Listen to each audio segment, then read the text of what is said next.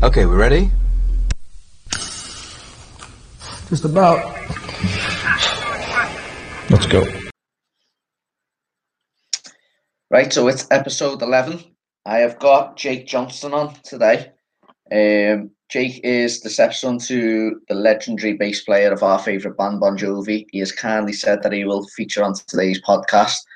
As most of us know, Jake was part of, or supported the band on this current tour. Really hurt us because if we had a cooler name, I think we would have remembered more.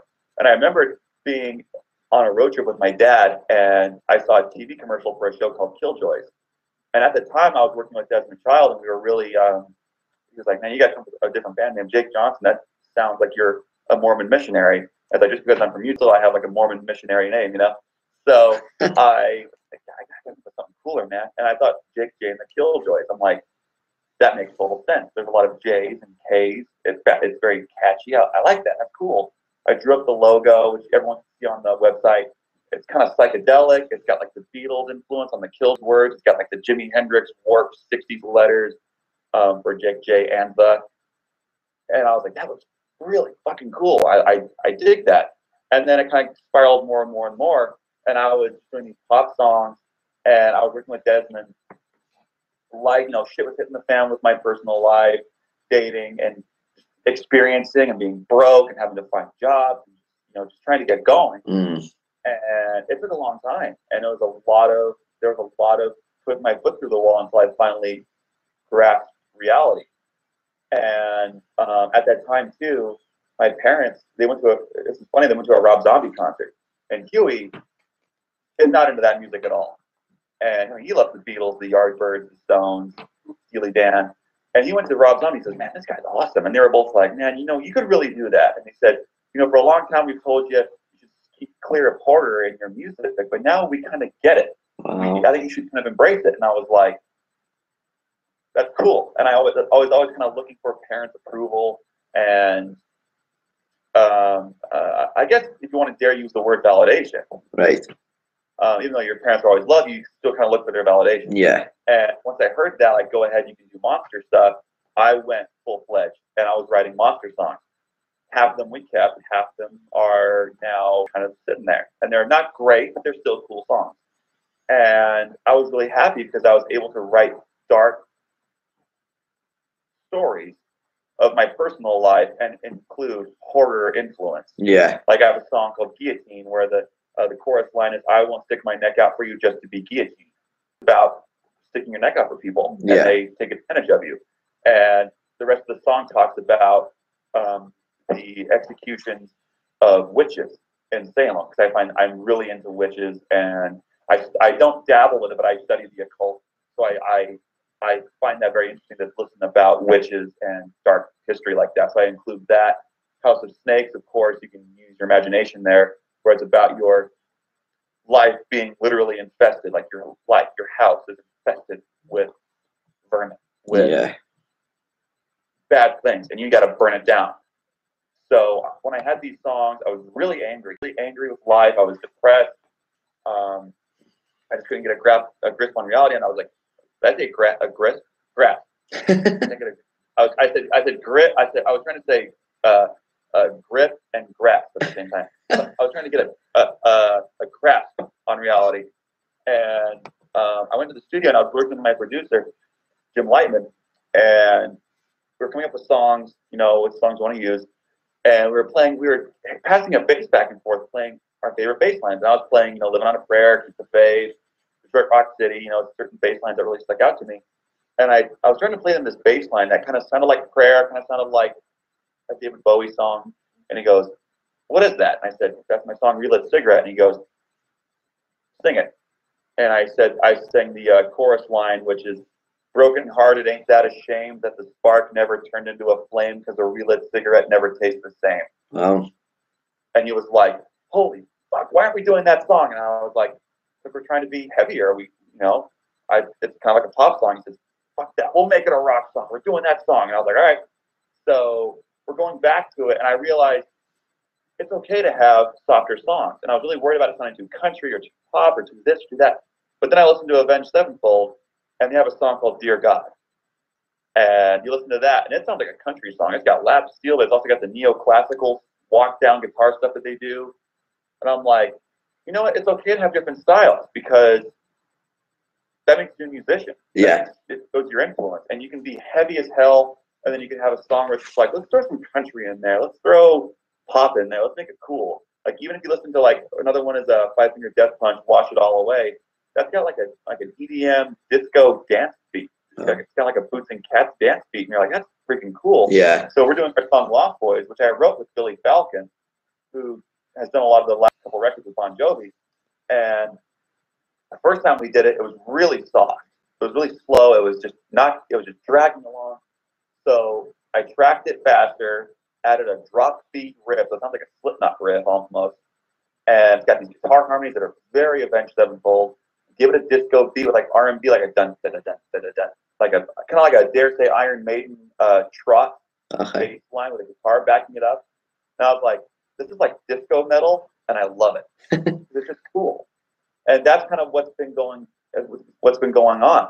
And I mean, you hear me, I ramble about it because it's so exciting. I can really go, yeah, this is so cool. Listen to this. This is so rad. And it's got monsters in it. It sounds like disco, and it's awesome. So, and everything is just coming along. It's great. Day by day, it gets better and better and better. It sounds like you're very, I wouldn't say the way it's, the wrong way it's probably satisfied. That's not the right way that I think I should be using, but it seems like you're kind of content with how things are going at the moment. And one thing that I picked up on was that you said that, you know, you kind of looked in the face. People were like, you know, this isn't good, that this doesn't sound right. How did that make you feel, like hearing that from other people? Do you know what I mean? Because obviously, like, you know, if I ever heard anyone saying about my work, how it doesn't look good, or you know, it's not right, I'd take that to heart. But I know that would spur me on to do better. I presume, judging by how well you're doing at the moment, that's the same attitude you've got. Well, I think here's what happened. When I did those first tracks back when I was, I guess, like 15, 16 years old, I played them for Ovi, who's been a lifelong friend of Jovi's, and he works for the Bon Jovi organization as an engineer. And he's great, you know, and he's a dear family friend, but we sent him the songs, and I love Ove, but he is a fucking sadist when it comes to a song, because he will listen to it and he will lay into you. If it's a great song, he'll tell you it's a great song, you're going to have a hit. If it sucks, you're going to know that it sucks. And I love that. Yeah. It's like, all right. And then when he says something that the song sucks, I just get that arch. I'm just like, oh, you son of a bitch, I'm going to show you. And I told him that too. He knows that. Yeah. So I was like, I'll show you a fucking song. So I really had to get mean with it. So having that, he said something that always stuck out to me. And he always said, no one is going to say that their baby is ugly. And I was like, wow, that's beautiful. And then I listened back to it, and I'm like, that's a great quality to have when you're able to say this song sucks. Because you sit there and say, oh, this is great. And I was even talking to Billy Falcon today. We had a coffee meeting, and he said, you know, you can make a cake that you think is awesome, but then people are only going to have one bite of it. Yeah. You know, you got to make something that's going to make people want to come back for more and more and more and more and more. And the thing is with Bon Jovi is that some people have just been, oh, he got this because he's a Bon Jovi kid. I was like, no. Yeah. The Bon Jovi organization, you earn it. It is, nothing's given. There's no golden ticket. There's no out of the kindness of my heart. You have to. I mean, I was trying to open for Bon Jovi for years before we got the chance. Yeah. We weren't ready. And that's fact. I mean, John saw the potential there, and he just said, keep going. Now you're ready. Yeah. And even then, when we did those tracks, we really weren't ready because we were coming up with new stuff. But it's also okay because then people can see the evolution. And then if we do get big, they can say, oh, I remember seeing Jake J and the Killjoys when they were doing more poppy stuff. I mean, kind of like the same way when people say, oh, I remember seeing Pantera when they were a glam band. If you really want to talk about evolution, that's the definition of evolution, you know, Pantera with their glam days. So that's, you know, it's good to learn those lessons early. So it's like, I'm not learning those lessons now. And I'm still just on top of it. I'm always trying to improve and get validation, and I'm never satisfied with a product. And it drives me crazy. But also, if you're satisfied with a project, you're never going to want to progress. Even with done tracks, I still am never satisfied because I want to always better. Yeah. Which is good. As an artist, you can never be satisfied. As you said there, you know, obviously you're going to get people saying, you know, he's been given this, as you said, because the Bon Jovi organization and the links he's got. And I have to disagree. Obviously, I don't think that, like, as you said there, you know, being a fan of the band, I've kind of understood that they can be quite hard. You know, you've got it in, and I think that's perfect. I think that's how it should be. But one thing that you've got, which is, I think, is fantastic, is the people around you, I suppose. So you, as you said, you've got the likes of Jon, and you know, you've had Richie on one of your songs, and you've got Desmond Child and Billy and Obi, and obviously Hugh.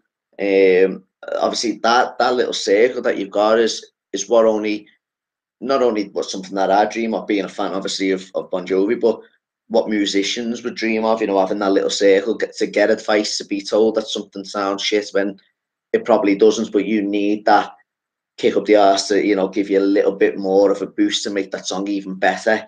And I think that's a brilliant little circle to have myself. Obviously, how do you feel having that type of circle and getting advice from these legends, let's say? You know, it's great to have these influences. It's great to have these. Hold on a second. Oh, the sound's gone a little bit. Sorry about that. Anyway, sorry, I had to take that. Anyway, what was the question again? I got distracted by something shiny. What was the last part of that? So, like, you've got this like nice group of people, a great circle. Sorry, you have to forgive me. I have a very rare condition of ADD called ADOS, which stands for attention deficit. Ooh, shiny. So, with the advice, they're cruel. They really, I mean, the advice I get, they're always gonna. Jon especially knows how to say those right things. Yeah. He knows how to say it, because he sees me and he knows I'm trying. I'm making it. And he loves that. He loves to see me work hard and earn my way. And he's always asking Gilby, what's Jake up to? What's he doing? How's he doing? What's going on? And having advice from all these different people, you know, Desmond Child, Doc McGee, all these guys that have been veterans forever and ever and ever, it's really, really cool to see, especially people that have seen the evolution from records to digital. Yeah. That's cool to see. And because these guys, when they saw that change through the grunge era, through the digital era, they didn't die. They survived. Yeah. Bon Jovi survived. So there are people that just go, I don't know what to tell you about the modern era, you know, but these guys are the guys to talk to. And I pick their brains all the time. And it has been difficult to kind of track them down and pin them down so we can talk, because there's always something going on, always a record, always a tour, always something going on. Yeah. But when I do get a chance to talk to them, they fill me in. They just say, here's, you got to understand, you're going to make this much money. You got to do this. You got to understand this. You got to understand this. You know, it's not good enough. And they tell you, you have all this advice coming in that's professional, it's honest. They're going to tell it as it is. If you suck, you're going to know you suck. If you're great, you're going to know that you're great. And, you know, Jon has supported us. Doc has supported us. But I think they're just waiting for the right thing. And Doc even said, come back. I played him some of the songs like What's Stopping Me. And I think he saw it as like, you're trying to come to Nashville and treat stuff. And for a while, I was trying to be country because I thought I had the voice for it. But then I did the song and I was like, nope, can't do it. I have a lot of country roots, living in horse farms and everything, be going to rodeos. So I thought it makes sense, but it's also, I'm the black sheep of the family. I really am. I'm literally wearing all black now as we speak. I'm the only one that wears eyeliner. I'm covered in tattoos. I wear all black. I love horror movies. But everyone else is into horses and it's just a very clean and straight way of life. And I'm like the weird one. And they support it, don't get me wrong, but I'm still the weird one. And yeah, it's just it's really hard to kind of hard to describe, but yeah.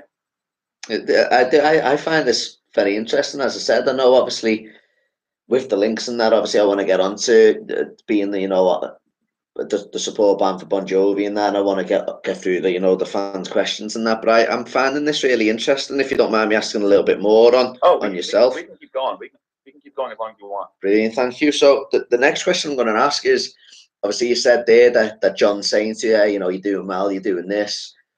Do you think that he sees a little bit of himself in you? I think so. Yeah. Yeah, because I noticed too, coming up, that I saw a lot of people. There was a period there when it was like late 2000s, early 2010s, where a lot of bands were getting support from big artists. Yeah. Like someone would stick their neck out to help a band, and then they'd do some tours, and then it would kind of die down, you know. And I was too young for that, obviously. And Jon has seen me, you know, miss that boat. Yeah. When I was too young. And he's seen me really work hard, and I'm trying to make it happen. I'm trying to do everything on my own. So he sees me working as a gopher for this studio. He sees me playing downtown on Broadway and Nashville 3 times a week, 4-hour shows, no breaks, just go, go, go, go, go. You have to know the songs, do your part, work on your voice, master your craft, sharpen the pencil. And I think he does see that, because I listened back on his upcoming, and I was like, yeah, I could see a resemblance there. Because he wasn't an artist where he was a good artist and then like he didn't understand the business of it. Yeah. Great, and he knew the business. Yeah. So which is like the perfect storm, the perfect star, because he knew exactly what he needed to do as to be a leader, and he saw that I was trying to be a leader and still am. So I think he sees the leadership in me, I guess, because like you have to be the leader. I am actually honestly really finding this interesting. As you said, it's a great circle for you to have. It really is. And as I said, like, obviously to hear that you think that Jon sees a little bit of himself in you, like that I think that's like amazing to hear, to be honest with you. Because obviously to us as Bon Jovi fans, he's the best. Do you know what I mean? So that can only be a good thing to you. Like, you know, that's only something that we could dream of, that he would see something in us, or actually, you know, compare himself to us, or, you know, anything like that, or relate to us. I think that for someone who we adore, literally, you know, as Bon Jovi fans, we love Jon. I think I think that's like a fantastic thing for you to have that.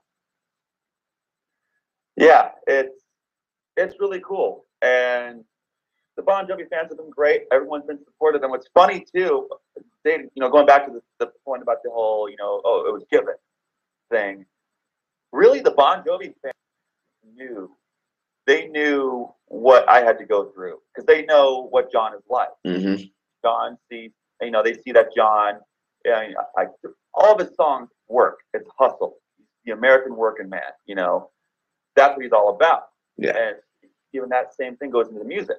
If you're not the American working man with a guitar, what are you? Yeah. So the only people that were saying, oh, this was gifted to him, were the people that don't understand.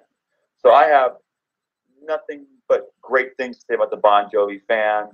They're awesome. And we're getting emails all the time saying, are you coming over to London? Are you coming over to Australia? Are you coming to somewhere in the States? Are you coming to Canada or wherever? And I'm just like, that's so cool. Yeah. That the are really interesting. And I even see a lot of pages where they're interested in Jake and Jesse, Stephanie, David's kids. Like everyone likes to keep in touch with what's going on, because all the kids are doing something. Yeah. That's really cool too. Each person is kind of different. I remember Colton, I was talking a little while ago. It's fun to catch up with them. All the Rock and Roll Hall of Fame. Ava, of course, gorgeous. I love her. She's amazing. And she's doing great. She's doing a lot of acting and stuff. And Jesse just got the award for the best wine. Yeah. And it's funny because you listen to Jon talk about Jesse doing his wine thing, and he's just stepping back. Yeah. I'm like, that's so cool. Yeah. That's really cool. And everyone's just doing great. It's awesome. It is. It sounds like, obviously, because from the outside looking in, we as Bon Jovi fans always think, you know, do the band meet up for the tour to record the album and then don't bother with each other. That's obviously what we always question. Are they as close as they seem, or whatever else? And I think, again, just hearing that's nice to hear, because obviously everyone seems to know each other, and I think that's a good thing to have, that it goes not just from the band, but it goes to the kids and to the wives and obviously everything else. And as you said there, at the Hall of Fame, you've all met up and you know the names. It's not like you don't know them. And as I said, I think it's good for us Bon Jovi fans to hear that. I think we're gonna obviously enjoy listening to things like this, because it's a question that's always asked: how close are the band actually? That's I actually have no idea how to. I wonder that myself, because I've always seen David and Tico. I see everyone there on the road. I do remember, like, it was funny back. Was the year before last? It was the year that we did the Nashville show. Mm-hmm. We went to the Memphis gig to hang out, and the next day they were like, "Hey, do you want to go to the Gibson factory?" And I was like, "Shit, yeah, I want to go to the Gibson factory." and that's actually what started my relationship with Gibson. Right. Okay.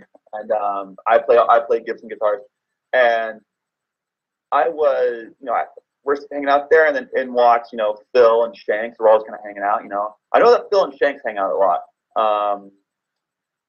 I never really. That's what I've seen so far. Yeah. Because like me, Huey, Shanks, and Phil will all kind of go, and we'll go to guitar stores or something. We'll just kind of nosy around, or we'll shoot shit.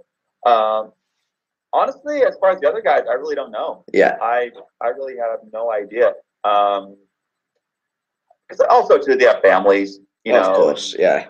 And they've also been together for how many years? You hear these stories of them all living in an apartment, sharing a house, having the band house and the band and everything. So I think when you're at that point, you're just like, I have my family, I have my own kind of thing going on. But then when they're together, they hang out, and they're, I really don't know how to answer that, because I just never asked, really. But from what I've seen on the road, they do hang out, and there is love, and there's a brotherhood there, especially backstage. Everyone's hanging out. They're listening to records, and they're watching movies, and they're sharing each other funny pictures and dog videos and stuff like that. Also, if you want to get good with someone, show them dog videos. That's the secret. Show them dog videos. That's the secret. Forget talking about the band. No. Don't talk about the band. Talk about dog videos and cars. That's how you get to do it. Tell you what, the amount of tweets that John and the band are going to get now with dog videos after you've said that. Yes, Bon Jovi fans, please send dog videos to the Bon Jovis. Bon Jovi dog videos. Well, it's actually the thing that I picked up on there was that you said Phil and John Shanks actually are close, and that's one relationship I'd say that I've seen on live performances that I watch, where you see them really interact with each other. Phil X and John, I think that's a good little relationship that them two have got. Yeah, I mean, everyone. They have a good relationship. I think it's just a mutual interest in guitars, and they're kind of the same, but they're different. Yeah. Shanks is more kind of suave and there. Yeah. Where Phil is very outgoing. He's like Animal with guitar. Yeah. And, but they still hang out, and they ping pong well off each other, because they know their parts, and they're going to say, they kind of give each other that look of, here comes the harmony, here comes this part, and you just see them almost like being like a conductor with each other. Yeah. It's just good, isn't it? Coordinating the other person. Yeah. Well, do you know, obviously, looking at your album before, you've done Road Loving Gypsy with Richie. How was that? I was having Richie on the album. Well, what's funny is I was nagging Richie for a long time to get him on the tracks. And then at that time, too, I was getting Doug Aldridge and a bunch of other guys.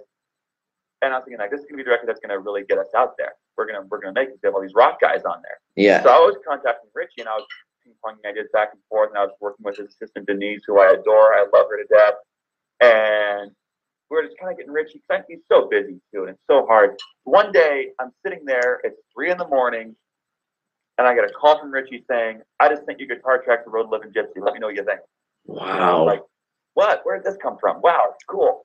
And we'll spend hours talking to each other. I mean, I adore that man. And to have Richie on a track, it's so cool. And I would love to do another track with Richie. And I've talked about it for a long time to do a track. Well, not to do another one with Alice, because we haven't even done a track with Alice Cooper. But I would love to do one with Alice. I'd love to do another one with Richie. Now that we're getting heavier, I would love to have him involved in something that's heavy and kind of cool, because I hear the RSO stuff and he gets kind of heavy, and I'm like, I would love to hear him do some kind of like Lay Your Hands on Me solo on a really mean metal song. Like, that'd be so cool. Yeah. And you know, no one said we only had to do one song together. We could do as many songs as we want, really. It's just a matter of coordinating and getting him, you know, just where is he? Is he on vacation? Is he working on an album? Is he doing a benefit? But to have the song with Richie is so cool. He's Uncle Richie to me. Yeah. And he's done so much for me. I mean, even the fans, it's been a topic of discussion I see on the forums. Some fans have talked about the Stratocaster. And he bought me a Fender Custom Shop Stratocaster. And I don't know how to describe it, but that's probably the greatest Stratocaster I've ever played.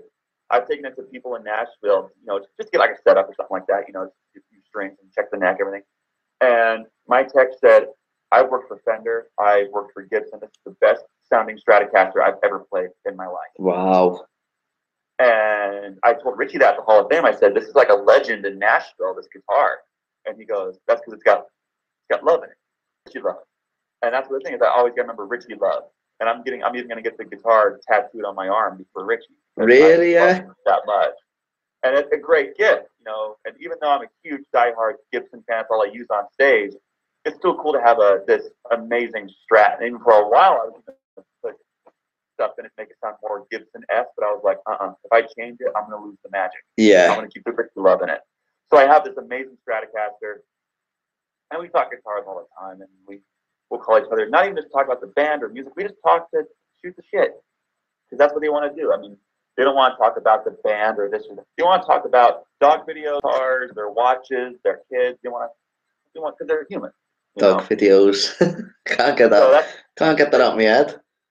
Yeah, I'm telling you, that's the secret. So, I mean, Richie, having him on the track is just amazing, and I think we need to do another one together. That would be a lot of fun. It's just a matter of when, where, how.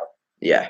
So obviously, what was it like for you seeing Richie back with the band at the Hall of Fame? Because like I stayed up, obviously, as I said to you, I'm in the UK, so it got streamed at about 4 o'clock in the morning for me, and I stayed up and watched it, and I couldn't go to bed because I did have like a bit of an adrenaline rush seeing him back with the band. But then I watched it back. It got aired on UK TV last week, and I genuinely got goosebumps. And I found it quite, obviously, not emotional is probably the wrong word, but like I had a lump in my throat watching them back, and that's from just a fan. So how was it for you? Obviously, having a relationship, as you said, with Richie, what was it like seeing him live, you know, in front of your own eyes, seeing him with the band again at the Hall of Fame, which, you know, was the prize or the award that Bon Jovi have always wanted. They've always made it clear that that's the award that they wanted to get. What was it like for you? Well, there's two moments that really sunk in. I remember we were at the hotel, and I actually ran into Takumi, his guitar tech, who was a dear friend of mine. He's helped me with all my gear. And it was funny because they weren't going to let us up in one of the, like, in this room. You had to go, we walked in the lobby, and there's fucking Bon Jovi fans everywhere. Out in the street, in the hallway. It was so cool. When we walk in, and people are yelling at me, and I'm like, I'm not famous. I don't know how to handle this. And I walk in, and they're like, sorry, you can't go up unless you have a card. And I'm like, Offspring, hello. And I see Takumi, and he goes, oh, Jake, yeah, come on, they're cool. So we go up, and I said, oh, what's that guitar case you have? And he goes, oh, that's Richie's guitar from he used to use back in the 80s, the Charvel. Okay. And I was like, that's fucking cool. So we're going up. We're waiting for everyone. I see my mom. We're all just hanging out. I see the wife. I see the kids. I'm like, hey, how you doing? John walks in. I see Jesse, Jake, Stephanie, Romeo. It was really cool. And then I see Richie come in with Ava, and I give him a big hug. Because definitely me and Richie are the closest. I mean, of course, when I see John, I give him a big hug. I love John. Yeah. And I see Rick, and I was just like, it's Uncle Richie. And I give him a big hug. And I see Ava. I give her a hug. Denise a hug. It was great. And then it was cool, you know, seeing them all in the same room because David Bergman was doing pictures. And I was like, that's pretty cool to see them all standing together. But the part that sunk in for me was when they said, let's do one with all the kids. So they did one where it was like just the band with the wives, band with the kids, and then just the kids. Wow. And when we were there, we were doing the picture with me and the kids. They had me stand in the back, and Richie said, Jake's in the back. He's the tallest. And everyone started laughing. So we're standing there, me and my sister and her husband, and I'm there with, Jesse, Romeo, all the kids. And we're looking up, and I see John. Hold on a second. And I look over, and I see Jon and Richie standing there, and they're putting their arms around each other, just grinning. That's what means the most to them is the kids, their families. And I was like, that's cool to see Jon and Richie showing that love together in this little conference room inside of this hotel. And they load us in the van, so we get over there. We're walking around backstage. We get in our seats. We're up in the balcony, looking down. Best seat in the house. Looking down, almost threw a lady over the railing because she was standing in the aisle and blocking my view. True story. If you watch the video, you'll probably see her, and you'll see me behind her. Just like, I'm going to jail for throwing this lady over the railing. So, and then seeing them on stage together was super cool. It's hard for me because I've never been. I mean, I've always been a fan, but I've never been like a lifelong since the '80s fan, because of course I wasn't even conceived until 1996. Yeah. So, it was cool. The part that got me is when they did When We Were Us. They were showing all this stuff in the background, and then you saw Jon and Richie sharing the microphone together. Yeah. And I was like, this is so cool. That was cool. Yeah. That little Beatle sharing the mic moment, and I was like, that's rad, man. That was cool. And then afterwards, it was great. We had this little after party, and there's Jerry Cantrell and the Killers, and all these guys were just hanging out, shooting the shit. I'm seeing Doc McGee, Ken Sunshine, all these guys, and they're saying, come when you get back to Nashville, I want to help you out. All these guys are wanting to support us.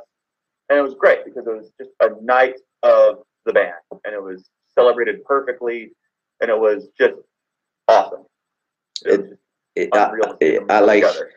was magic. Yeah, even honestly, as I said, even for me, as a fan, obviously I was, I'm thousands of miles away. For me as a fan, watching that was just something that obviously since 2018 that I've dreamed of, because obviously I want to see them all together again. But it was a totally different feeling. As I said, I got like an adrenaline rush, which I didn't think I'd ever get from seeing them back together. And as I said, for you to witness that, but you're right in saying that. There was a few parts that got me. So obviously the speeches, I thought all of them were absolutely fantastic. Every single speech got me. I thought there was my favorite speech was Lemma with the bowling ball. About the bowling ball Yeah. on the bus, and you see Jon, like the part where Jon is just hunched over, laughing his ass off, looking over at Richie. That's it. Yeah. That's exactly the part. So cool. Yeah, that's exactly it. And it was cool, with Huey being, with Huey, of course, saw the other question too on Twitter. I was going through the Twitter stuff, looking at the questions. Seeing, Huey with his involvement and with his position with the band. So as far as the Hall of Fame is concerned, when they first announced Bon Jovi was getting in, it was just going to be the original 5. And Huey was just like, whatever, it's kind of what it is. He was trying, just to not care. But we could all tell that he cared. And then for Christmas, it was right before Christmas, Mom came she was crying, and she said, Huey, you're getting into the Hall of Fame. And he goes, what? How do you know this? And she goes, all the fans on Twitter are talking about it. And so Huey calls Jon, and he goes, God damn it, she spoiled the surprise. He goes, what do you mean? That was going to be your Christmas present. And I guess what happened was he sent him a framed picture of his letter to the Hall of Fame saying, we need to have Huey involved. So he really went out of his way to get Huey involved. As far as Huey being involved from the beginning, I know that he did run. I talked about this because I did several Bon Jovi tribute shows, and I've done with my Broadway band. And looking back, I was talking about it. He did run away, and the rest of the first 2 records he didn't do. But then he came in and do a full he did all the recordings from Slippery on, except for the Young Guns record, which is kind of an animal on its own. But he did Runaway. That was the first one he did, then Nothing, and then Slippery On. And then he came in after Crossroads as a studio and stage performer. Yeah. And he was cool with everything that he did because what he just wanted to be a player. He's worked with Alice Cooper, Cher, Ringo Starr, Willie Nelson, Gladys Knight and the Pips. He was in a bunch of R&B bands, a bunch of blues bands. He was just working. The thing is, too, Huey never stops and thinks about it. He just goes, I'm a session player. I'm getting called in for Cher or Bon Jovi. And he was working in, he was with Cher doing stuff with Dave Amato, who's, of course, dear family friend. I love Dave. And so I think, his involvement would be just like sitting there in a studio one day and you have a young kid come in and say, hey, I'm John. Do you want to work on this song with me? What's the song called? Runaway. Mm-hmm. And then who would have thought that would spiral into this great big thing that it is now? It's like, holy shit, I'm getting inducted into the Rock and Roll Hall of Fame because of this. I think there was a lot involved with it. It was cool. I think Huey, I think the emotion of it all sat in when he was being inducted, and he just goes, wow, okay, yeah, now I get it. It's cool because he just saw it as, no matter how big or small the gig is, how it was playing with me at a pizza shop or it's being inducted into the Rock and Roll Hall of Fame, he always saw it as a gig. Yeah. The gig's a gig. And he taught me that, where not all gigs are going to be Budokan or Madison Square Garden. There's going to be gigs where you're literally killing cockroaches on the stage, which I have done. And so he taught me that.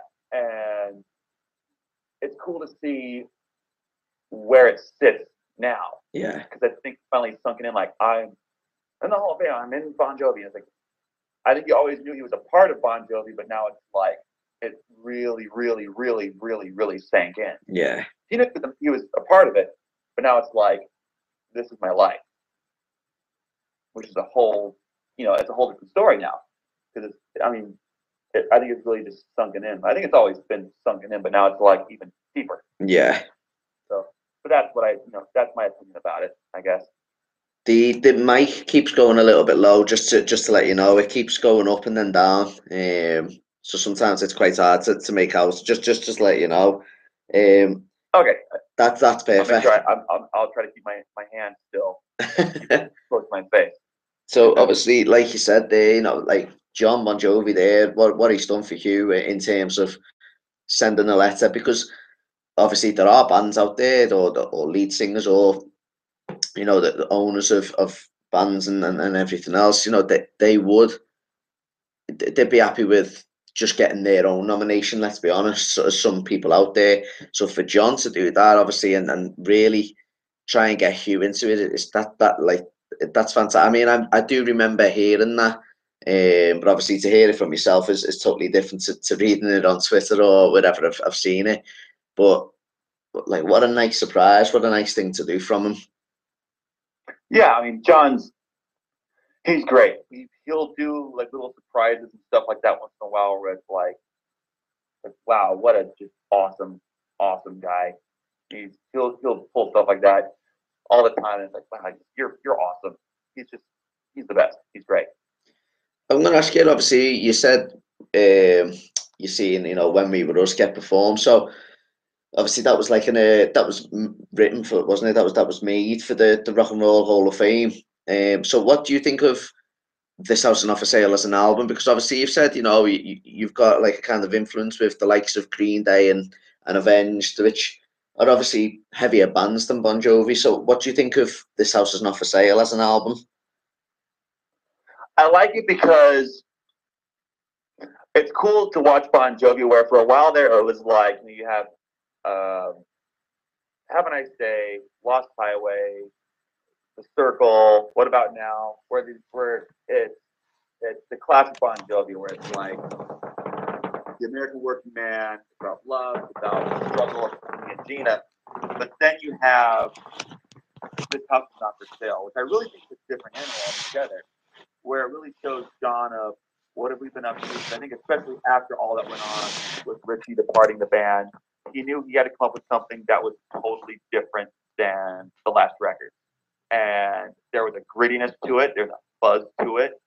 There's that fuzzy, nasty tone to it that just shows the grit. And like even said, I'm going gray, and I'm getting old, and this has not for sale. This is still, no matter what happens. Like, he's always said that. He's always said, this is who I am now, and he's evolved. And that's one thing that's cool about Jon, is that he's always changed with the time. It was never like bands in the '80s where they try to hold on to their youth, and the next thing you know, they're playing the bar and grill rather than selling on Madison Square Garden anymore. Where Jon, you have to evolve. And so it's cool to see this where Jon, he's writing the songs for his fans that are now parents. Yeah. I think they wanted to hear an album that was for people that are really starting to feel older, and it was a very mature album.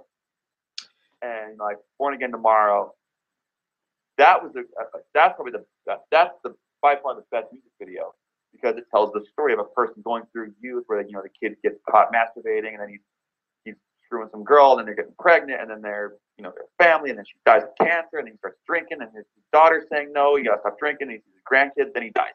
Yeah. And it's like, I didn't need to fucking cry. Thanks. Appreciate that. Yeah, thanks. Appreciate it. I'm sad now. Appreciate that. So it's cool to see this record, and it definitely had an influence on the new stuff as far as grit and learning the evolution. And also, part two to this question, I saw on Twitter, people said about asked about the Bon Jovi influence on my writing. Yes, there has been Bon Jovi influence on the writing. I've had to be careful, because I've caught myself using the same Bon Jovi formula on like one song for all my songs. Yeah. Where he has a formula that's completely different for each song. I would take a handful of my favorites that would sound kind of in the same ballpark region, use that same formula, and use it over and over and over and over again. And then people were telling me, you gotta be careful, because you're using the same formula, and you're not using the formula right. Because Jon, he has the key changes and the arrangements and the melodies that are amazing, and each one's different. But if you take that and you try to replicate it, it's not going to be the same. It's not going to be as magical, because it's Jon. Yeah. When and as I started digging, I just kind of laid back and stopped overthinking stuff and just let it happen. I noticed I was using the same Bon Jovi formula in a melodic sense and in a structure sense, but I was also throwing in stuff that was a little bit more from the heavy side, a little bit more off the wall stuff, and throwing in different styles. Where I had a song, Relit Cigarette, of course. You have that song where it was originally called Howling for You. And as time progressed, and of course, me never being satisfied, I was able to take that song, and it became like me trying to do a Bon Jovi song. So it's sounding like Jake J and the Killjoys. It's a lot grittier, and it's a lot nastier. And I think I'm always going to have that pop influence and structure from Bon Jovi, but I have to add the dirt and the grit and the nasty. That's what I'm all about. I'm all about dirt, grime, distortion, metal, and that needs to be in my style, or it's not going to be authentic. And I think people are listening to this new stuff and saying, this sounds more authentic. This sounds more like you. And it's working. Yeah. So I think Bon Jovi has absolutely had an influence. Dare say almost too much of an influence. But the most influence it's come from is business. The business of Bon Jovi is that I am reading the book on Bon Jovi business and how to run it, how to be a leader, how to be the man, how to be the Jon of this band. Yeah. 100%. Musically, absolutely. Where it was like 50% influence, now it's dialed down to like 10, as far as all the other bands that I've thrown into the ring for influencing these songs. But the business is like 90%. Yeah. Absolutely 90%. Because you got to run it almost like, you got to run it like you're running a company. Yeah. People run it like a band. When you run a band like a band, it'll fail. But if you run a band like a brand, it will succeed. Nice. And Bon Jovi is a perfect example of how to do that, especially because he learned it from none other than Doc McGee. Yeah. Doc learned it from Bill Coyne, who did stuff with Kiss. So when you can run it like a brand, and you can dabble with merchandising and your celebrity and who you are as a face, you will succeed. Yeah. But that's 100%, I can say that Bon Jovi's had an influence on that level. Like going back to, you said you've noticed yourself using the same sort of formula as Bon Jovi, you know, whether it's the music or the writing. One thing that I would say is obviously the fans have said over, let's say, the last maybe even 18 years now, 19 years since Crushes, that Bon Jovi have used the same formula. And as a fan yourself, because obviously you listen to the band quite a fair bit, it seems, would you say that you've noticed Bon Jovi using the same formula? Obviously, people say, you know, John uses the "Live My Life" quote a lot, and I do get that, but mine's more like the production side. Our albums do sound quite similar. I mean, I have to agree, there was a different side, I thought, to This House Is Not For Sale, and I personally, from day one, I've loved the album, and I was only listening to it last night, to be honest with you. I think it's a really, really solid album from the band. But I do understand what some fans, and I'll put my hands up, myself included, have said. You know, it's kind of the same. It's you know, the past few albums could kind of merge. You could make one huge album out of it. As a fan yourself, do you see that in the band? Because obviously, I'm not a musician. I just go by what I hear. So you'll hear different things to me, and you'll pick up on things that I'd never pick up on. So, do you think that they use the same formula? Well, the formula, I've absolutely seen that, the repetition of the formula, but it's not a bad formula. It's not bad because he knows what he speaks to. He knows that he's speaking to the American working man. He wants to talk about, it's my life. You have one shot at life, you know. Yeah. And then this new record, I like it because it's a similar formula, but it's a new one because he's almost accepting. He's really accepted his position. And it's cool to hear a very mature album. Not saying the other albums were immature.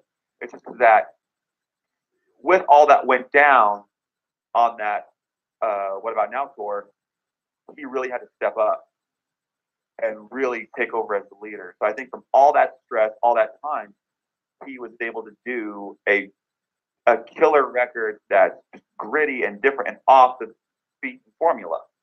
And I mentioned formulas earlier.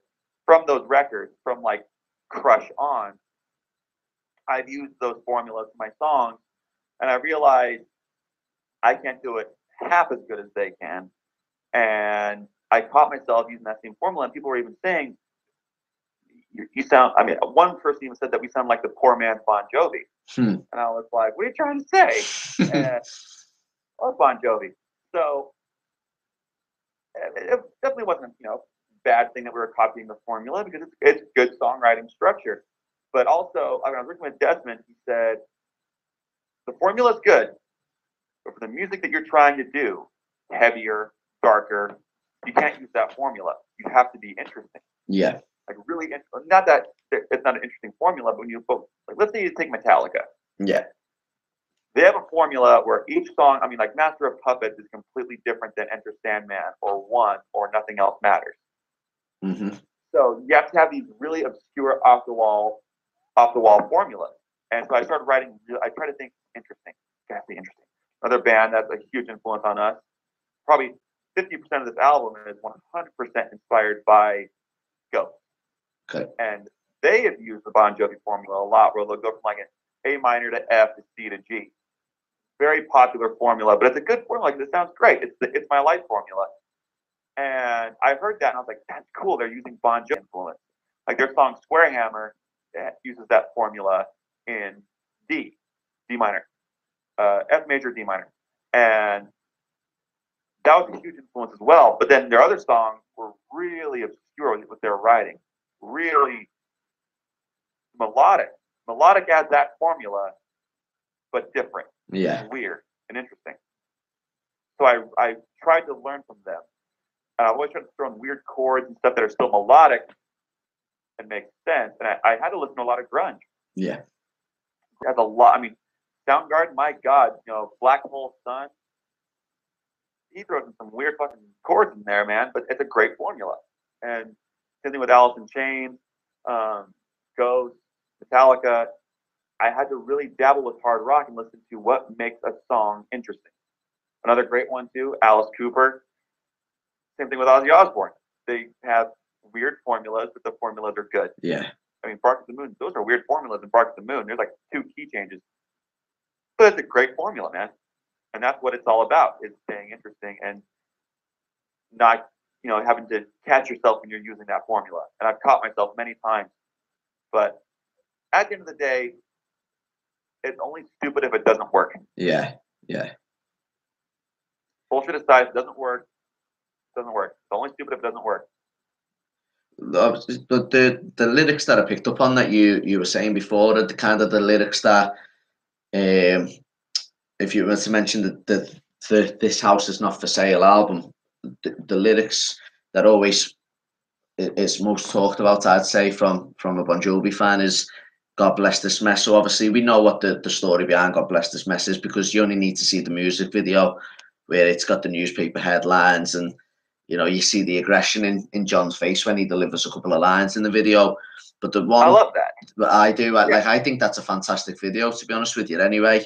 But the one line or the one part of the song that we always pick up on is, obviously Jon says, "My voice is shot, I'm going grey, these muscles all ache." And to be honest with you, out of any Bon Jovi song, really, it's probably the most honest he has ever been, personally, I'd say. Obviously we know a couple of stories from the These Days album and the Bed of Roses, when he's admitted to going through a bit of a dark time, but them lyrics in particular really strike us. And obviously we can all see that Jon's vocals obviously aren't what they used to be, and we get that he's obviously 57 or just turned 57. Obviously he did used to smoke. Obviously he could belt out a song in the early 80s, 90s, and obviously that was probably no good on his main instruments, let's be honest. But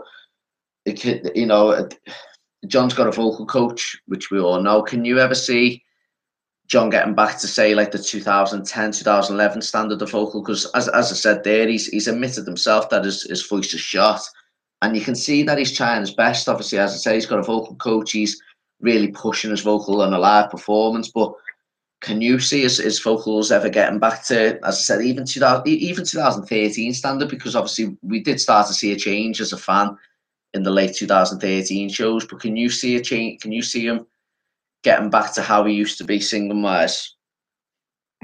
That's a great question. Here's the thing. Paul McCartney is almost 80. 80? He is 80? I don't know what he is. But his stuff, he's still able to sing Yesterday, Live and Let Die, all the early Beatles stuff, But I think the same thing with like Paul Stanley, John Bon Jovi, Sebastian Bach.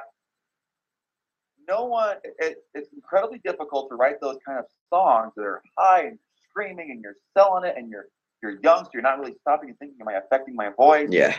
And we learned a lot about vocal cords since the 80s and the 90s. And, you always make it sound higher because higher is cool.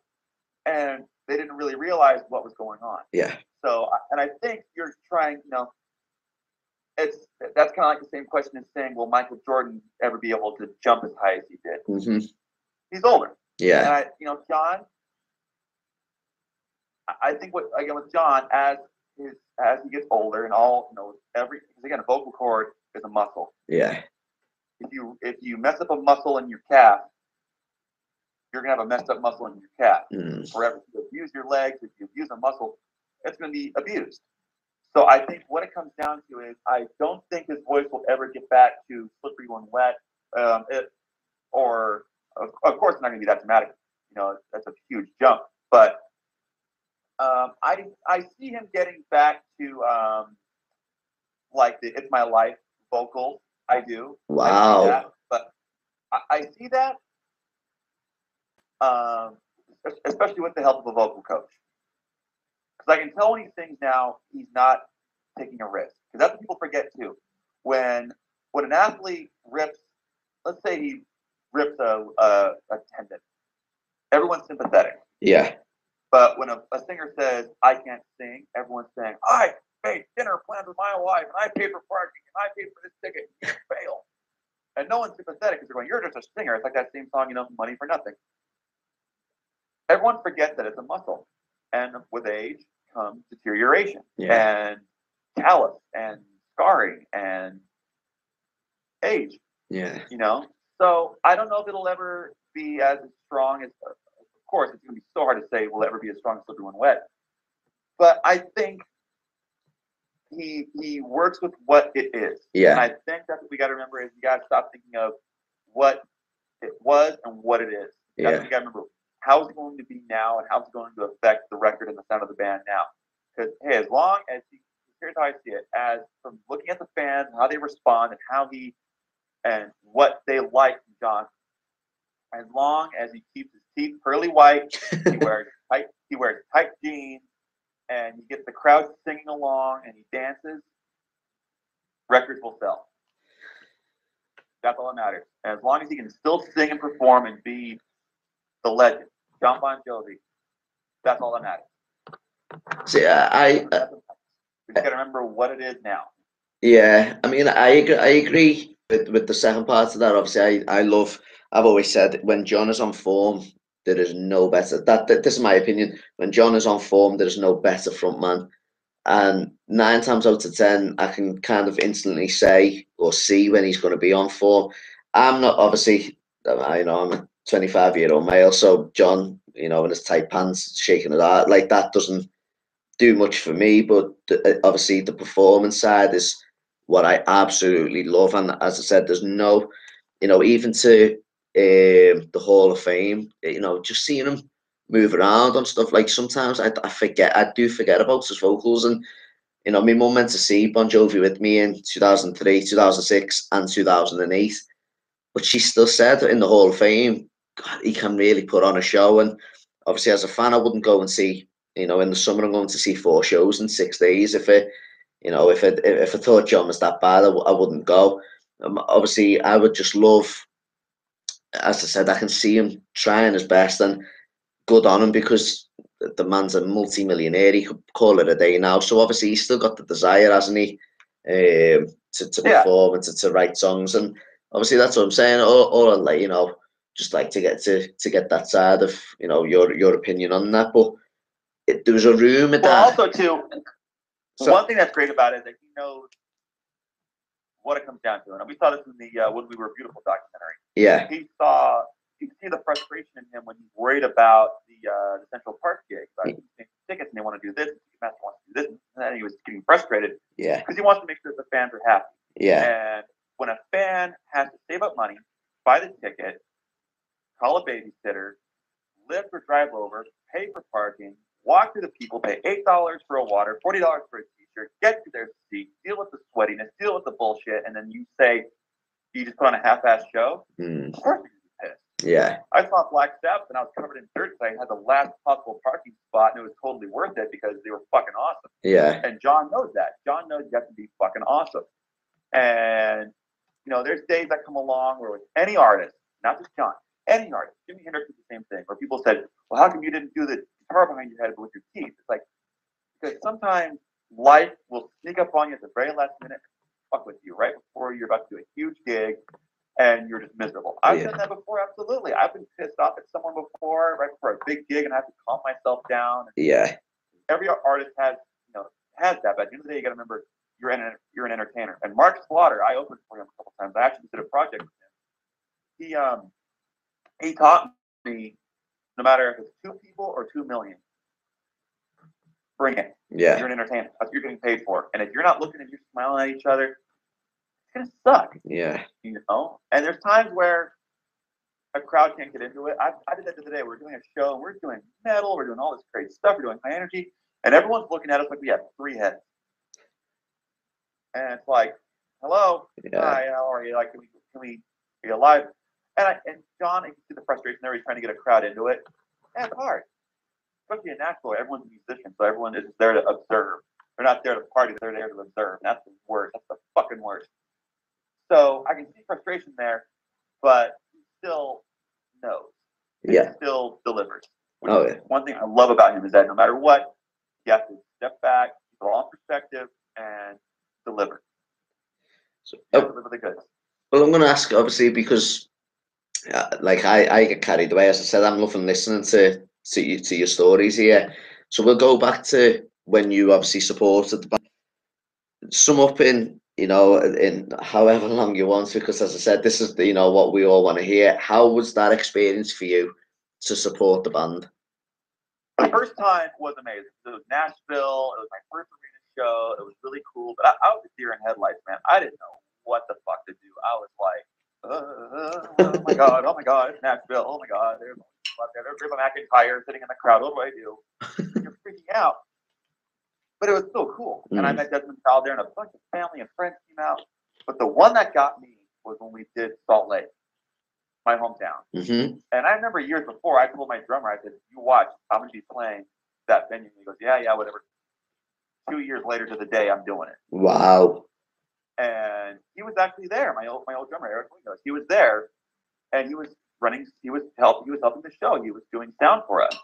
And we were back there, and it was super cool. And we did the sound check, and we did it. And we're like, this is so cool. And he's like, what really made it special, we have all these friends back there. I have friends from high school and family friends, friends of friends of friends that were just there. It was cool.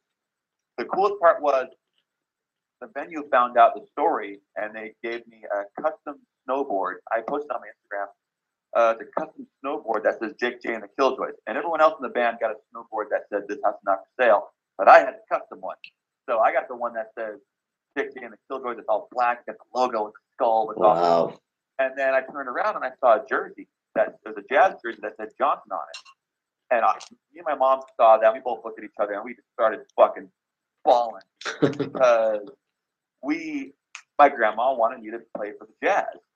So to climb my way up and play an arena and get my own Jazz jersey, that was cool. But I always thought it was funny. That's like I got my jersey not from playing sports, but playing rock and roll. Yeah. And I thought that was really magical. And the crowd, they were into it. I asked them I don't know if you saw everyone listening to this, and of course you will watch, go on Jake J and the Killjoys and look up Jake J and the Killjoys Homecoming.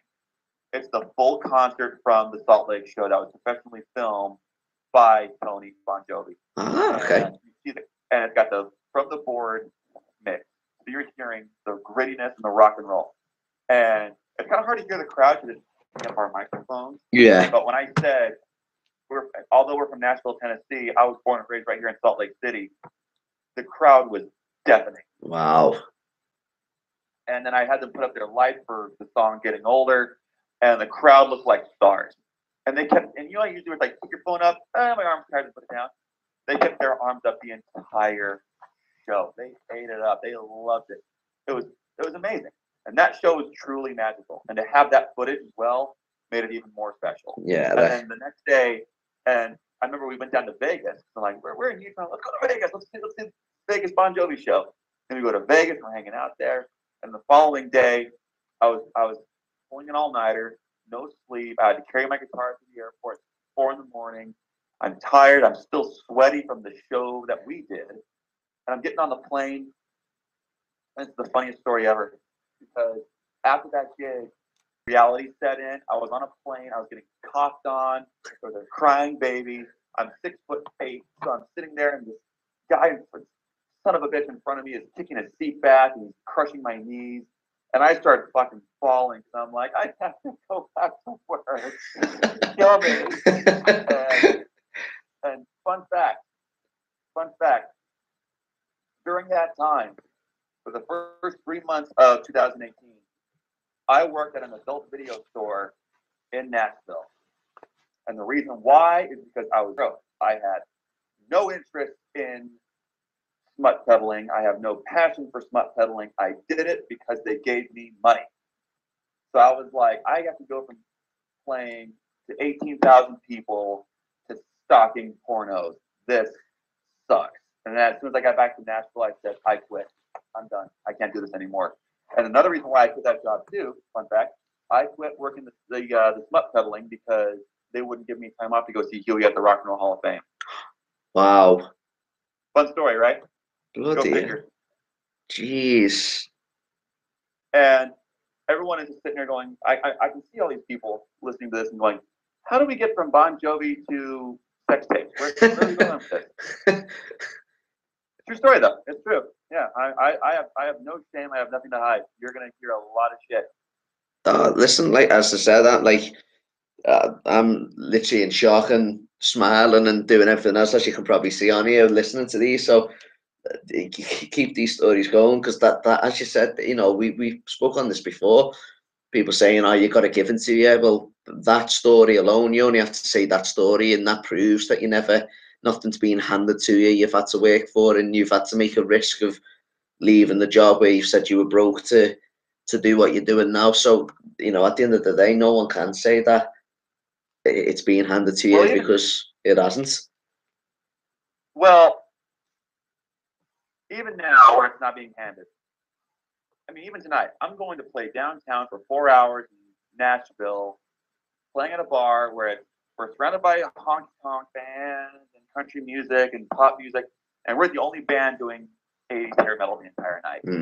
Sure, other bands will be like Sweet Child of Mine, Enter Sandman, but that's just what we open up with. We're doing deep cut Ozzy, deep cut Bon Jovi, we're doing deep cut Def Leppard.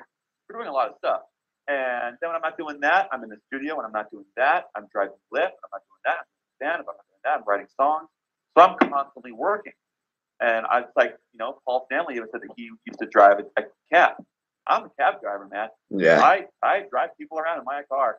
I have a little Volkswagen Jetta that goes, and I drive people around. That's what I do. There is no, oh, Jake's living in a, you know, everything's getting taken care of. My family said, as soon as you start working, you're paying for shit. Yeah. And I said, all right. So, man, they make me pay for shit. Yeah. And there's no, I mean, like, I spoiled myself for my birthday, but that's about it. Yeah. That is it. Everything else, they say you got to earn it. You got to earn it. You're going to appreciate it more. And it's true. You really learn, you learn that as you get older. Yeah. And you mentioned backstories. We have a couple more minutes left before we have to get back to work here, but I'm going to give you a couple more stories. This is my way of promoting, shamelessly promoting the new record. The song Relit Cigarette. That song, I was seeing this person, and they just broke up with their ex. We were dating for a little while, and it's the greatest story ever about a song. So we're hanging out, and I'm like, I really like this person. I want to be with this person.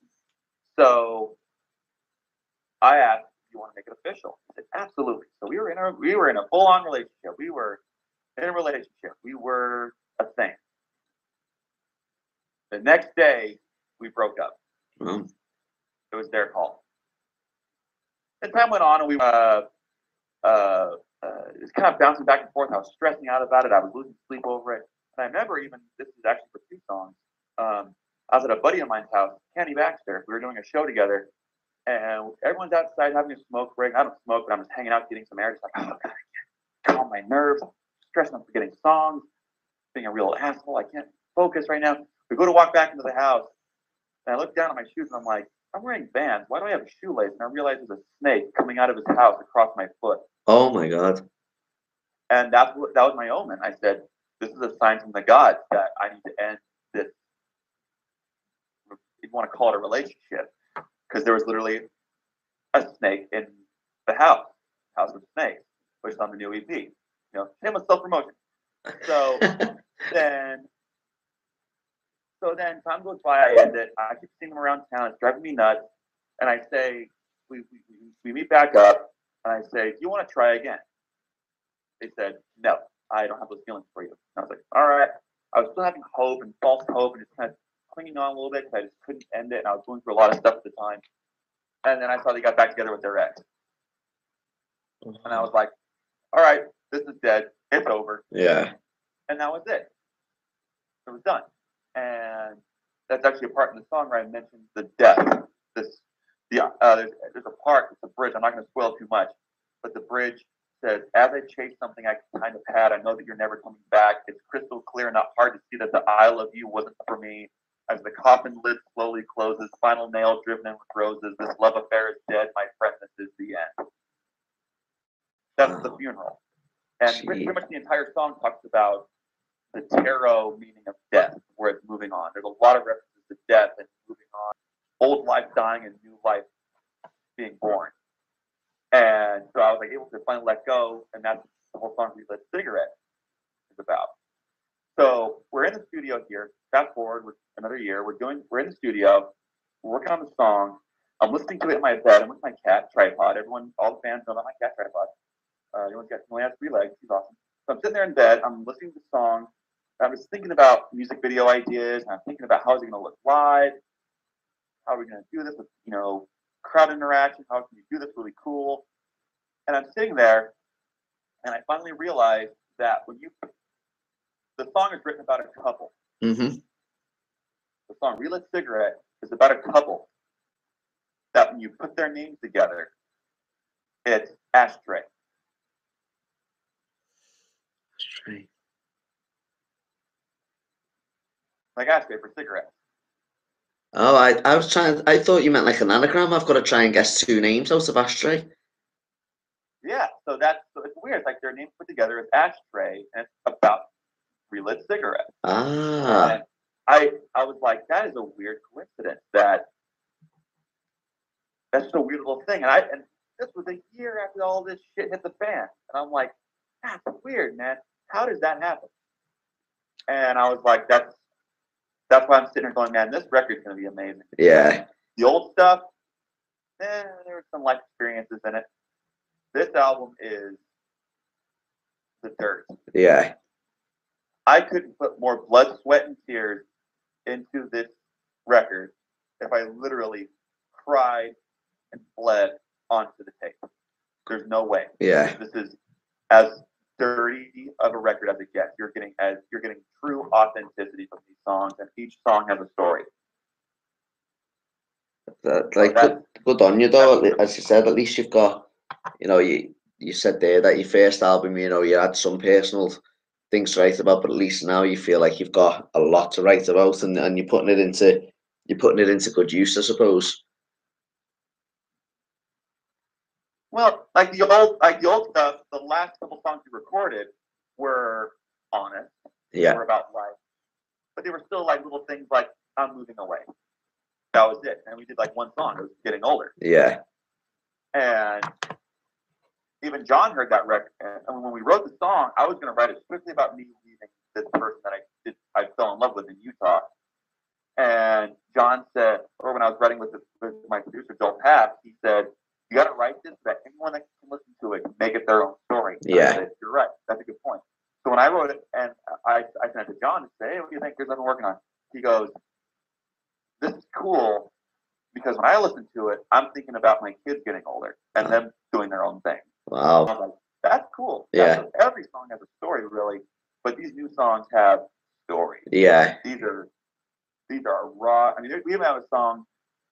The scariest one on here, I think, without a doubt, is a song called "Jesus of Rats," and it sounds like the song "Holiday" by Green Day. Ah, I love that song. If it was written by Thin Lizzy or Kiss and Marilyn Manson. Wow. If that says anything. And I wrote the song "Jesus of Rats" because when we were unloading our car for a gig, we saw rats running up and down the street. And I never saw a real rat in the wild, or in a city, I should say, until I moved to Nashville. And I was having one of those days where I'm on Broadway and I'm in a shit mood, and I'm just like looking around. There's bums asking for money, people getting robbed, Yeah. rats running around, and I'm like, I'm the Jesus of Rats. And I was like, oh, hey, there's a title. And it just stuck. And the song, I don't know what it's about, but it makes sense. Yeah. It's just for those people that have a chip on their shoulder. They just want to cause a little bit of shit. Yeah. That's what it's about. It's just a nasty rock and roll song. That's the best thing about rock and roll. I heard it best when they got from Buck Cherry. They said, a great rock and roll song makes you want to dance, fight, or fuck. So that's all I gotta say about it. And that's what this record will make you do. Yeah. Not so much the dancing, but the other stuff, yeah. Have you still got a little bit of time? Just answered a few questions that people have sent in.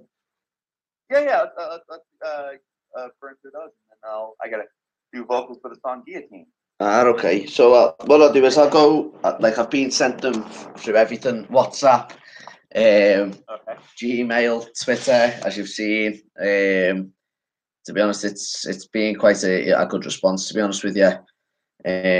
So I'll just go through and I'll say the names of who's asked what, because obviously I presume that they'll be listening to the podcast. So I'm not too sure whether they're asking about your album or the new Bon Jovi album, but somebody has put, can you give us an estimated date on when their album will be out? So if you know the answer for both, or if you know, obviously just presume it's asking for either, if that's okay. Well, as far as Bon Jovi goes, I have no idea. You're asking the janitor at the White House what the president's up to. You know what I mean? Yeah. I know nothing. I really don't. As far as Jake and the Killjoys is concerned, the new EP will be out. We're hoping spring. Okay. Maybe early summer, late spring. Yeah. Just because we're gonna I'm working with a dear friend. His name is Joey Amato, who I actually met through Desmond Child, and he's kind of just become my manager. It's like we're a contractless manager, if you want to call it that. And he just kind of said, "I'm your manager." You know? So we're trying to come up with a plan because he's been in the business and he's young and he knows social media and the numbers and what needs to go down, and he understands what's going down. Yeah. He's we're gonna try to take it to people. We're gonna take it to Doc. We're gonna take it to Des, John, Ken Sunshine. We're gonna take it to everybody we know, and we're just gonna see what happens. And if everyone says no, just release it on your own, we're gonna release it on our own. Yeah. And we're gonna book a tour on our own. We're gonna do something on our own. And we have some stuff in the works that I don't want to say out of fairness to, I don't want to jinx it. But all I can say is the fall is looking very busy. Okay. Sounds interesting. The next one, so that was from Cat Lat 72, just in case, as I said, she's listening. This one's from Eddie 73 Rocks on Twitter. So this is actually one that I was going to ask you before he actually tweeted this, to be honest with you. So his question is, what are the chances of the Killjoys being on the bill for any UK gigs before the Manic Street Preachers, who obviously are supported, like the main support act for Bon Jovi? And have you got any UK club shows lined up at all?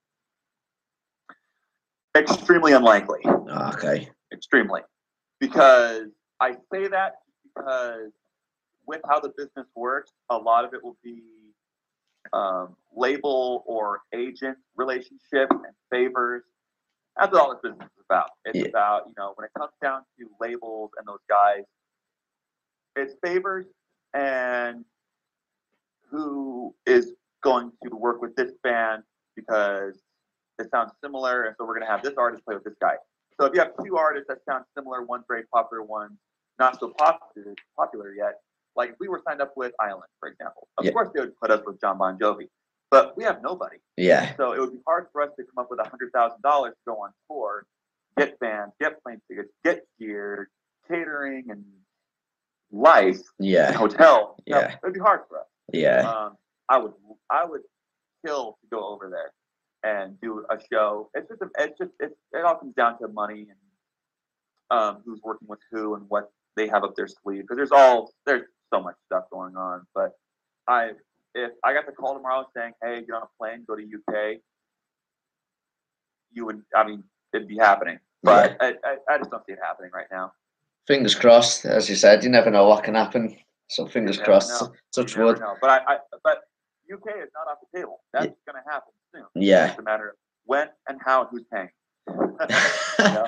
Listen, when you are, let us know, because I know when just from, I said that the Bon Jovi page that I run, there's a lot of people who would like to see it at the shows.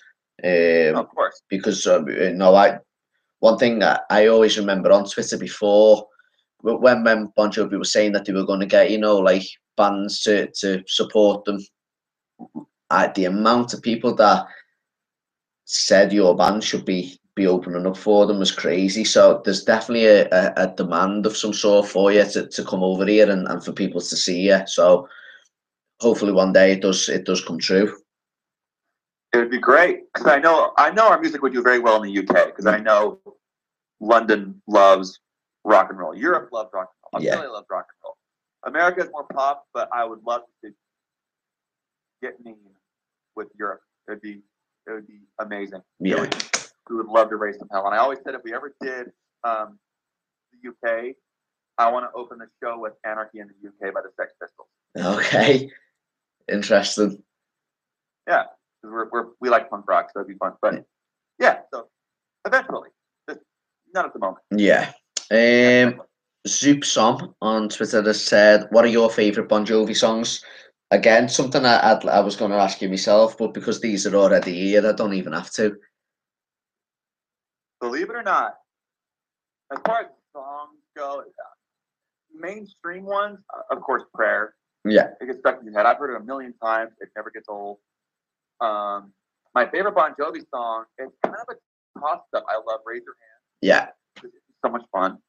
And one of my favorites, believe it or not, it's a deep one, is One Wild Night. Oh, what a song.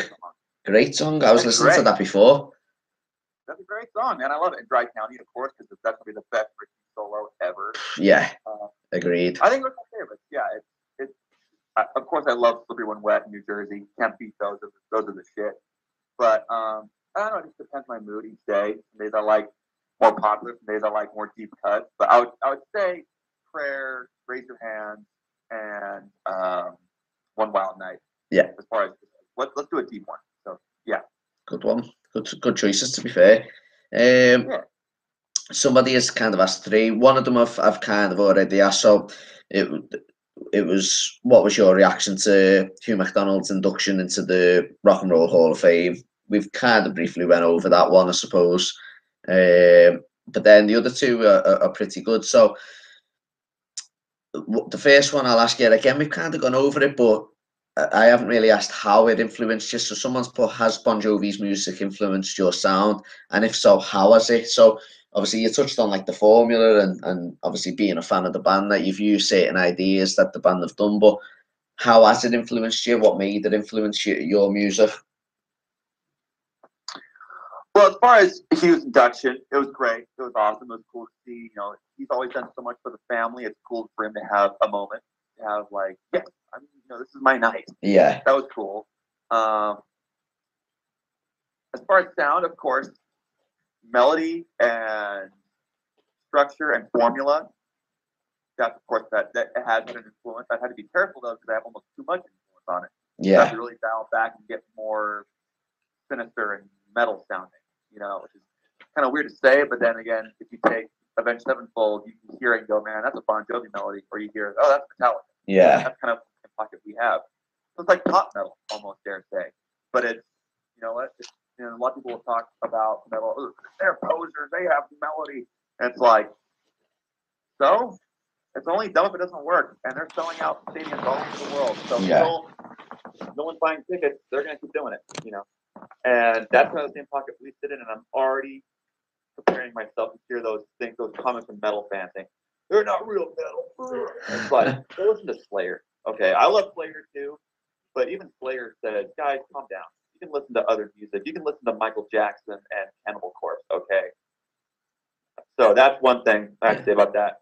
Was there a third part to that question? How has it influenced your sound? Yeah, of course, formula and structure and melody. Yeah, I would say it's had 20%. In the old stuff, I'd say it's about 50%. The new stuff, I'd say about 15%.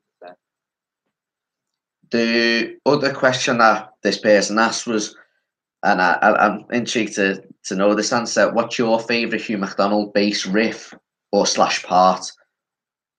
Ooh. Well, of course, you have songs like very obvious bass lines, like Living on a Prayer. Yeah. And another one, Keep the Faith. Yes, yeah. With His Time to Shine. Yeah.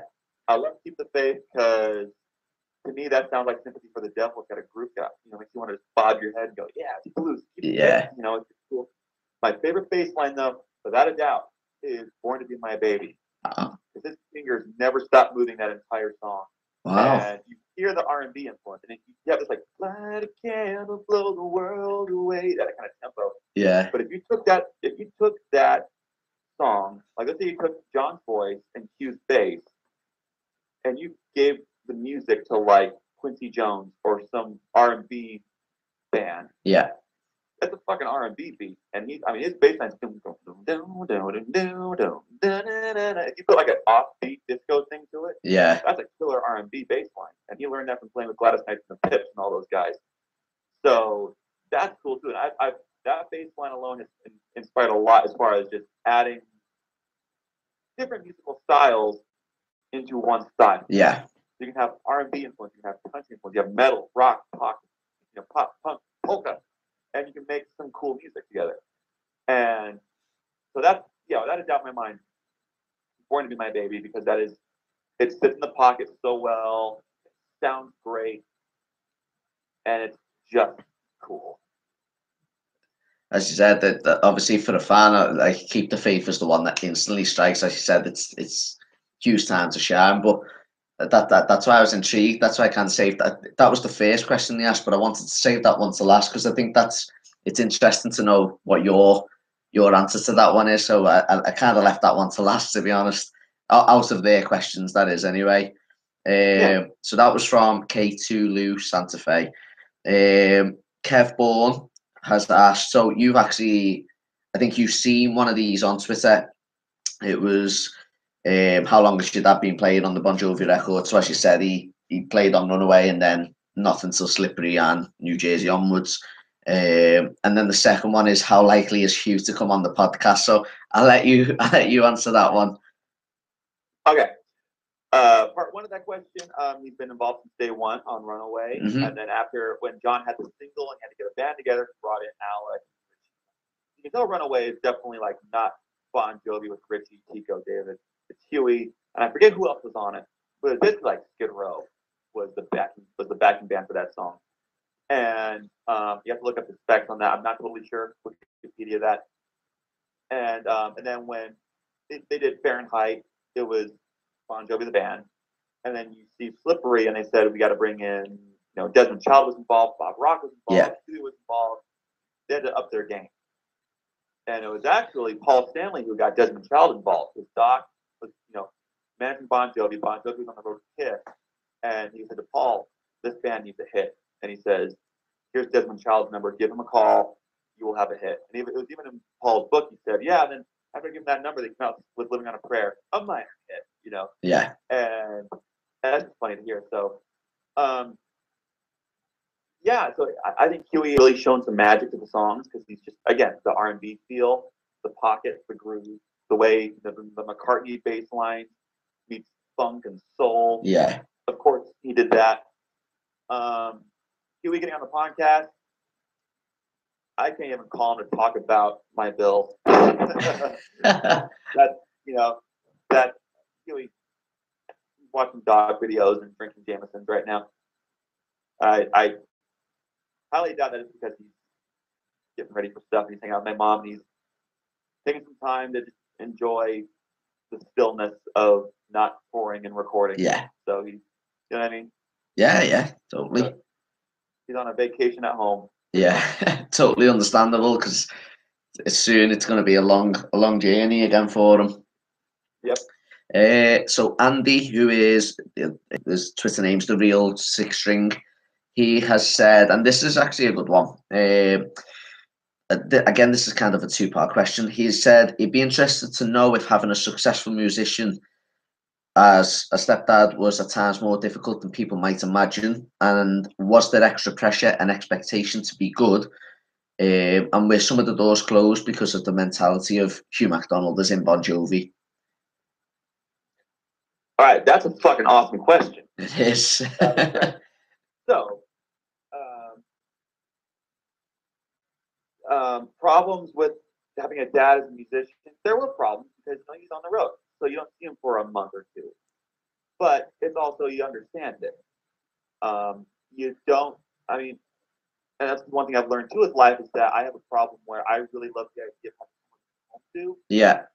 But that's so hard now, especially when you're Bon Jovi. You go out on the road and you're playing to Madison Square Garden and you're staying in a 5-star hotel and you're on a private jet. Yeah.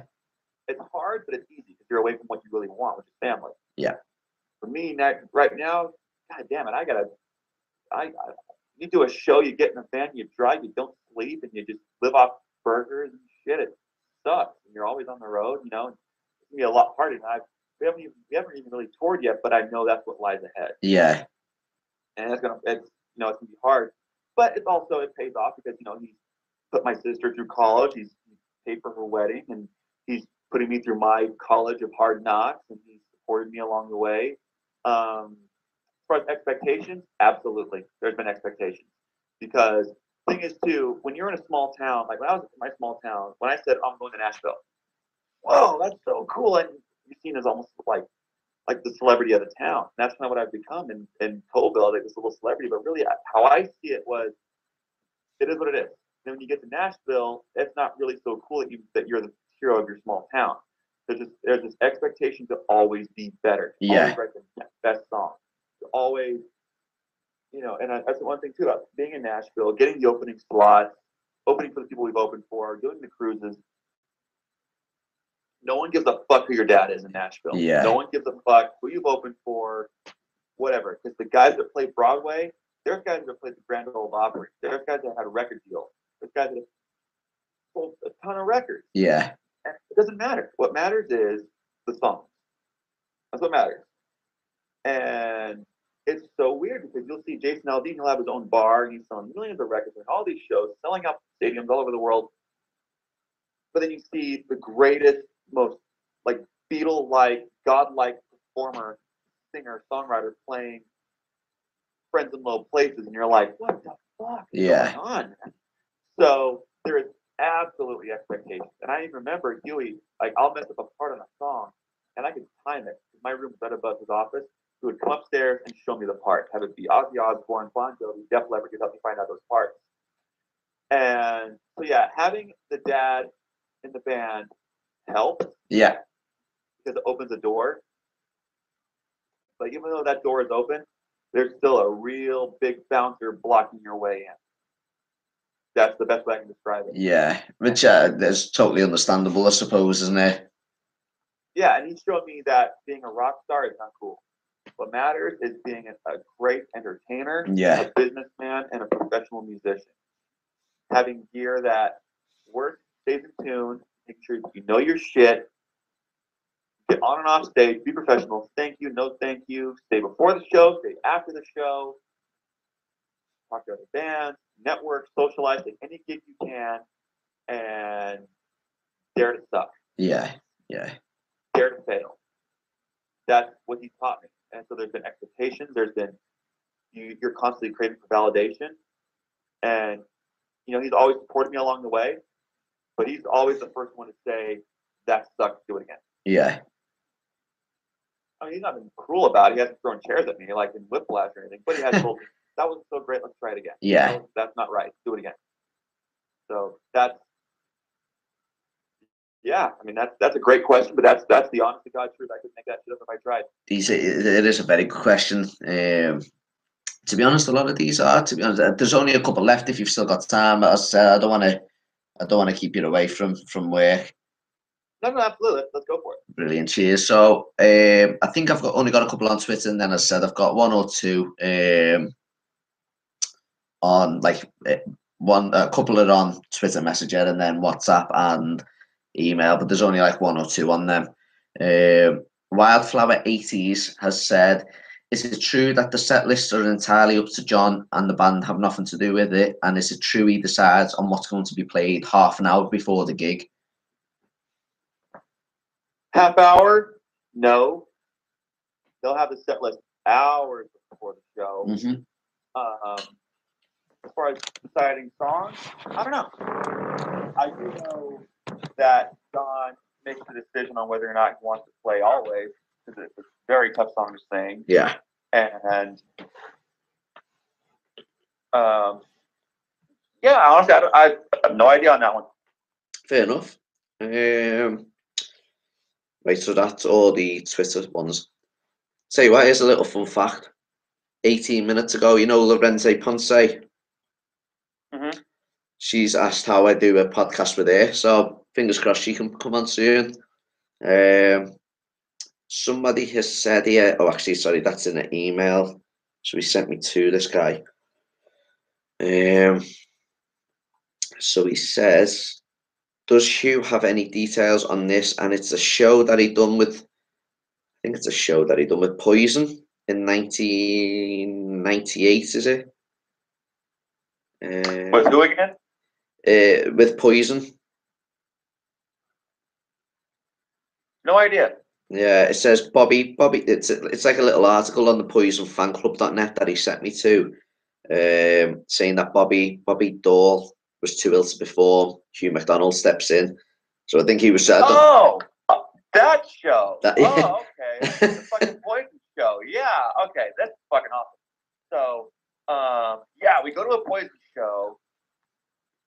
Bobby was sick as a dog. I mean, he was. I oh my god. I mean, like, he was sick as a dog. It was horrible. And so we're backstage. We're there to see Cheap Trick, Poison, and Def Leppard. That's when he said 1998. That's where I got confused. I realized it was only like 2008. That's where I got confused because the connection is so bad from where we are. So we're sitting there. We see Cheap Trick. They were awesome. We're sitting there. All of a sudden, Poison walks up to Dewey and says, "Want to play bass with us?" I'm sick. We're like, he's like, "Fuck it, sure, why not?" Yeah. And me and my mom are going, "Oh my god, he's gonna play with Poison," because he likes, he likes the guy from Poison, but he's not a Poison fan because he's old school. I mean, this is Huey we're talking about here. He loves the Beatles and the Yardbirds. So he goes to do. So we're in the crowd. We're watching the show. He goes to play with Poison, and one-time gig. Goes to play with Poison. Def Leppard's on one side of the stage watching the show. Cheap Trick's on the other because they're just like, no way is this happening. And the keyboard player, who's actually here in Nashville, he's yelling at Huey. He goes, no. He's like waving his arms at him, and he's thinking, I need to step back. No, he's telling him to move forward because he's standing right in front of a pyro jet. So the fireball goes right up his back on the song Look at the Cat Dragged In. Right up his back. And Huey, instead of jumping forward like a scalded cat, goes this little like suave bass move, little like slinky bass move, like, oh, there's a fireball right behind me. And you look at the side of the stage, Cheap Trick and Def Leppard are on the ground laughing. I saw Rick Nielsen rolling around on the ground. He couldn't breathe. He was laughing so hard at Huey getting blown up by Poison. And that was awesome. That's all I gotta say about that. That's the best fucking story ever. And if you talk to any of the guys from Def Leppard or Cheap Trick, they will tell you exactly that same story. Poison will tell you the same story. It's awesome. So that's the plan that Huey saved the day for Poison, and they almost killed him. Wow. He'd be made up with that answer, to be honest with you. Because as I said twice, he messaged me on Twitter, and then he messaged me on like me Gmail account. So he'd be absolutely made up to hear that. Yeah, that's awesome. This is from Eddie73 Rock. So again, this is in my DMs. He has said, now I've said to him, my reply was, I'll give you the option, obviously, to say no to any of these questions that you don't want to ask, because I don't want you, obviously, to say something you shouldn't. Eddie73 Rocks has said, do Jon and Richie still talk after the Hall of Fame, and can you see Richie joining the band again? All I have to say to that is this. Like I said before, that's like asking the janitor at the White House what the president is up to. Yeah. I don't know shit. Literally. My dad's in the band, and I have no idea. I get asked that question every day, and I said, I know as much as you do. Yeah. Swear to God. Yeah. I said, like, I've screenshotted before. I did say, I'm going to say, like, I don't want to just ask you. I'll obviously make sure that, I give you the option to say no. I totally understand. Well, I knew that was going to be a question. Yeah, of course. To be honest, always predict it. So did I. I knew when once I said to you, do you mind if fans ask? I knew that was going to be one of the first ones, to be honest.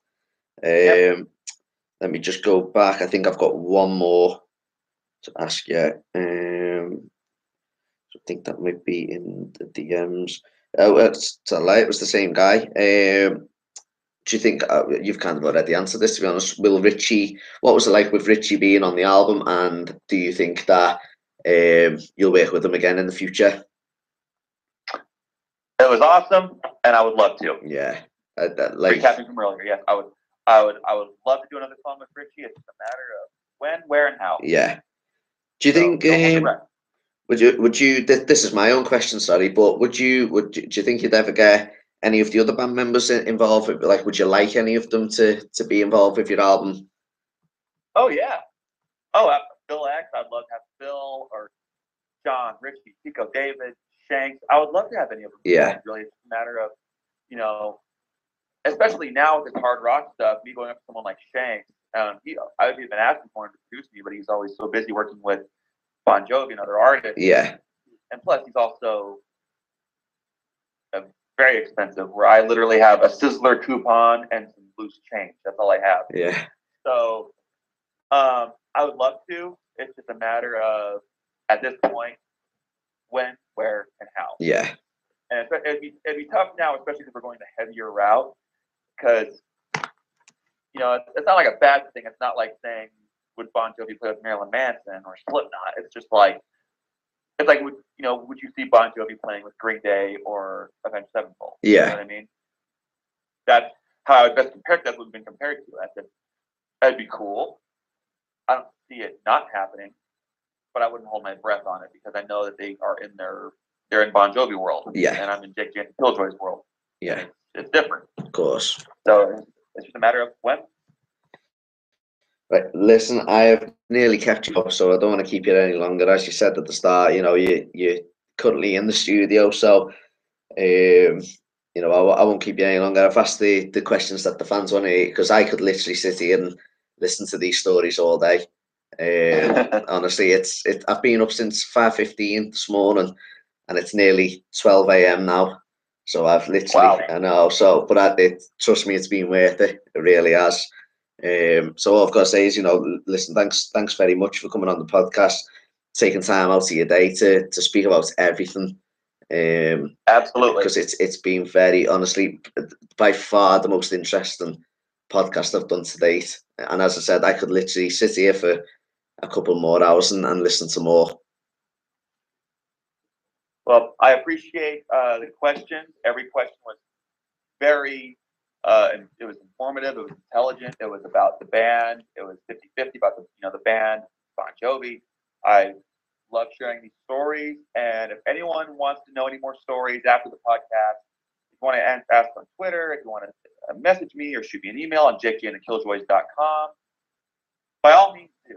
And if you want to know what's going on, if there's new merchandise coming out, or if there's a show coming up, by all means, feel free to ask, because sometimes we're so busy that we forget to keep people informed of what's going on. We don't want to just keep talking about what's going on. We only want to announce on what is going on for sure. We don't want to tease anyone. We don't want to give any false information.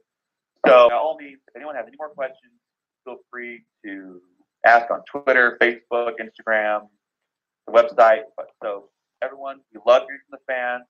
Send us any pictures of you wearing the merch or singing the songs. We love it. It gives us the fuel to keep going. So I really appreciate this, and all the fans. Thank you for the support and the love and the request to play in your town. We want to. It's going to happen. It's just a matter of when, how, and for how much. Yeah. No, honestly, and listen, that as much as you're thanking everyone for giving you the questions, but me personally, I'd like to thank you for all the answers, as I said, because without the answers, they wouldn't be good questions. So honestly, I really appreciate you taking the time out and answering in the way you did. Absolutely, anytime, and I hope you have a wonderful rest of your night. Thanks very much. Listen, I hope everything goes well, and fingers crossed I do get to see you in the UK sometime. Very soon.